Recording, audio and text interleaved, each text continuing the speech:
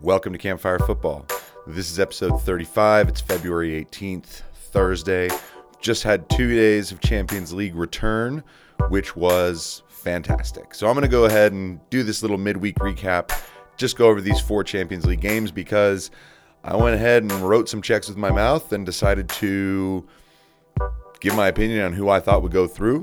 And I think it's an interesting thing to check in on where we're at on this. Currently, the Europa League games are being played.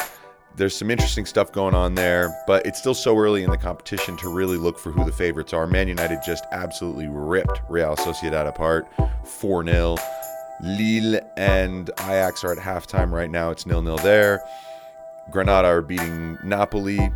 Tottenham won 4-1. There's some interesting things going on. A lot of teams playing well. So that one, we still have to wait. But it will be interesting to pick it up around the next round to start seeing who we think might end up where. But for the meantime, let's focus on the Champions League. The first game that I want to talk about is the Leipzig-Liverpool match. Now, I'm going to go ahead and say I called it. This one and the Barca-PSG game Tuesday. At the end of the day, I felt good about my predictions. I said that Liverpool would go through. I said that PSG would go through. At this point, I think I'm going to be right about both of them. Liverpool, really what they just needed to do was play their game, go toe-to-toe with Leipzig in every way that they do, and then just not make any glaring big errors. And Liverpool are a good enough side that they will capitalize on a few if you give them any, right? And that's exactly what happened, right? Sabitzer, Mukiele, 2 horrible mistakes, really. They just made the whole thing just slip away for Leipzig. I mean, Leipzig were at 0-0, every chance of playing in the match and getting something out of it and having something good to hang on to for the return leg. But, you capitulate from 2 really bad errors in a short space of time.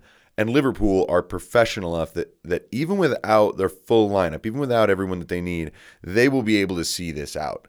I think unless Leipzig are able to come into the second leg, nick an early goal, and make things weird, I think Liverpool are going to handle this all the way through. It goes to show you how, Alisson, who played very well, the back line, Jordan Henderson played well, Kabak played well, you had the outside backs playing well, and the front 3 firing goals. Liverpool are still a genuine force for any competition. Now, do I think they'll win the Champions League? I don't. I don't think they have the depth and reserve at this point. But anyone who thought that Leipzig would mop the floor with them, no. So Barcelona against PSG. Now, it was a great start for Barcelona. I mean, Messi scores a penalty, and they came out, really energetic, and PSG kind of looked like, we're going to back off. We're going to take the pragmatic approach. But after about 25 minutes, it was so clear which team was going to be growing in the game and which team was going to have to be hanging on at the end. And you basically said to yourself, well, if Messi isn't going to score another goal or 2, this is going to end up with PSG either winning or drawing. Kylian Mbappe's first goal was, I think, the best of his 3. The finish on the third is terrific. Poacher's finish on the second. But the first goal, to literally go around someone 8 yards from goal and smash it in the roof of the net, that is exceptional. So Kylian Mbappe goes ahead, puts on a show, lets down a generational marker. It looks like Barcelona are completely finished as a club, or at least are going to have to go through a huge rebuild, obviously.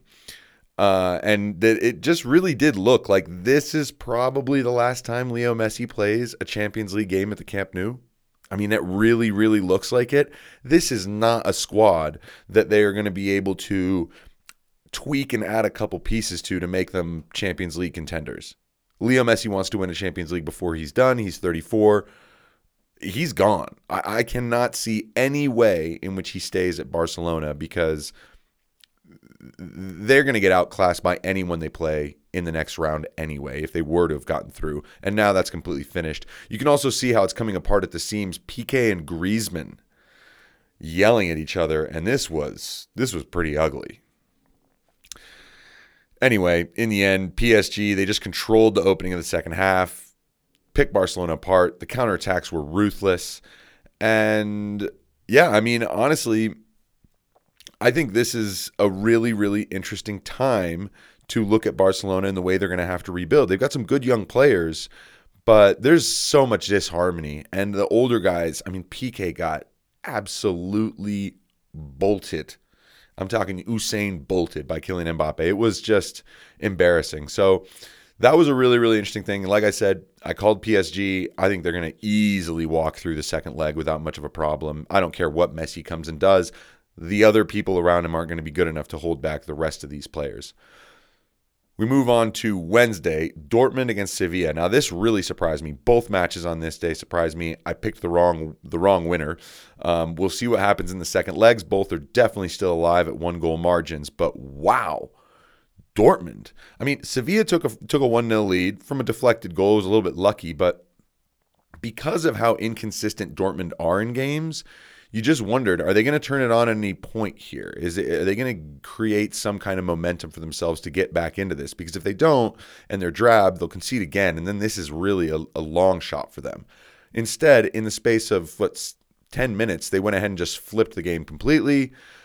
Erling Haaland, inspired by Kylian Mbappe, not my words, his. It was good to score goals. I love Champions League, and when I saw Mbappe score the hat-trick yesterday, I got free motivation. So thanks to him, and it was a nice evening. You are in challenge with Mbappe? No. I saw Mbappe yesterday, and he scored some nice goals, and I got the free boost from him. So it was nice. He was exceptional. His assists were unbelievable. The first goal was the assist, I should say, was incredible. I mean, he nutmegs a guy, 3 guys around him, gets out of a crowd in the midfield, out on the touchline, brings it inside to Dahoud, who, wow. I mean, Dahoud really did impress me with the shot. I had to take a couple looks to see if the goalkeeper maybe let it go through his arms somehow, but no, that was a rocket. It looked like unsavable, and it was just a very good goal. And then it got them started. The second goal, the defense backs away. Erling Haaland goes into the midfield, picks it up, and just runs straight at them like a bullet train. Does a little 1-2 and has an excellent finish. And again, when a guy's running at you like that, you're less likely to go. And so you can see how the goalkeeper maybe could have gotten there, maybe couldn't. But he certainly chose not to really go 100% into it and get involved in a 50-50 with the Norwegian giant. The final goal, really, really good to nick the ball in the midfield, lightning quick counterattack. And when Marco Reus is going up, I'm sitting there going, you have to play it to Haaland. You play it to Haaland, you probably score. You play it to Dahoud, who knows what happens. But I was also really surprised that the Sevilla defenders didn't force the ball to go to Dahoud or for Reus to take the responsibility himself. Instead, they left Haaland as the best option. I just don't understand the point of that. I think you've got to cut off the danger man and the ball and then hope that the third guy's just not quite good enough. In that situation, it's obviously difficult. But all of a sudden, they're 3-1 down, Sevilla. And for them to get a goal back late, Nigel de Jong gets one of his typical sort of tap-ins or whatever, finishes from close range on a cross. And that makes it interesting. So we'll see, because Borussia Dortmund, I've watched them many times this season in games play very badly for 30, 40 minutes and then have to try and play catch-up. And there's some games where they don't end up scoring the 2-3 goals necessary to come back. They just fall apart. So we'll see what happens. There was a really, really interesting narrative that was brought up. I was watching this on Fubo TV, which most of the games are in Spanish on TUDN or Universo, and so the commentary was in Spanish, and I understand Spanish. So one of the things they were saying is that the physicality of the Spanish teams seems way below that of any of the other leagues, and that this is one of the reasons why these teams from Spain look great on the ball. They're technical, but they get ripped apart. Also, an important thing to note is the average age of a lot of these teams. I think Sevilla's average age was 29, and Dortmund's is like 22, right? Jude Bellingham's on the field. He's 17 years old. So, and the only people for Dortmund that raise the age are people like Emre Can and, Mats Hummels and Marco Reus. But there's a huge amount of the core of the starting lineup that's around 20 years old. Not the case with a lot of these Spanish outfits. And they're getting ripped apart in a physical way by teams. They're getting beaten in counterattacks, overpowered in the midfield. And the total possession-based game is maybe starting to phase out into a slightly different type of football. This is the way the game evolves, so it's really interesting. And to back that up, Juve, we know that they have a pretty old squad, and it's not a fast, dynamic, powerful team. Well, they were beaten by a very powerful, strong, somewhat younger Porto side, actually much younger Porto side, and the youth, physicality, speed of play, Juve just didn't look like they were going to really trouble Porto very much. It seemed like maybe it would build from Porto starting to feel like, oh gosh, we're 10 minutes from winning a game against Juve. Which sets us up for the next leg. They probably start to drop in and invite Juve forward, and then Juve gets confidence and start to look good. Yes, in the end, Chiesa scores a goal that kind of felt like that was sort of going to happen at some point. The quality would shine through. But the reality was that there was not much grit anywhere. The defending for the second goal was just weak, and the first goal that Juve gave up, Betancourt, I don't know what you think playing out of the back means, but it does not mean throw your goalkeeper under the bus. What are you doing? Play the guy a 3-yard ball when he's standing in a 6-yard box. Clear it. I don't care what you do, but just don't give it to your goalie there. It's mindless stuff to do 2 minutes into a game, and then 2 minutes in 20 seconds into the second half, they're down 2-0. So we'll see what happens with Juve. I still think that they'll get through because I've seen performances from them this season that have been top draw.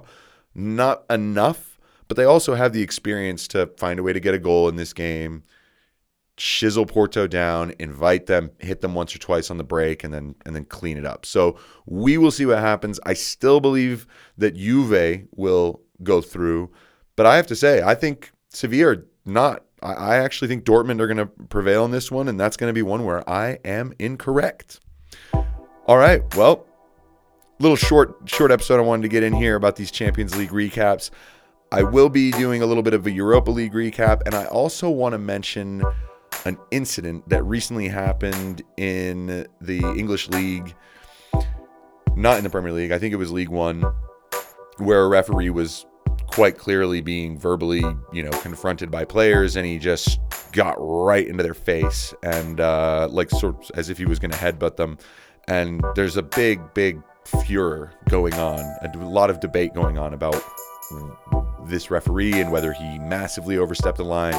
I want to provide my opinion on that, and I will do that tomorrow. All right, everyone, thanks for stopping by.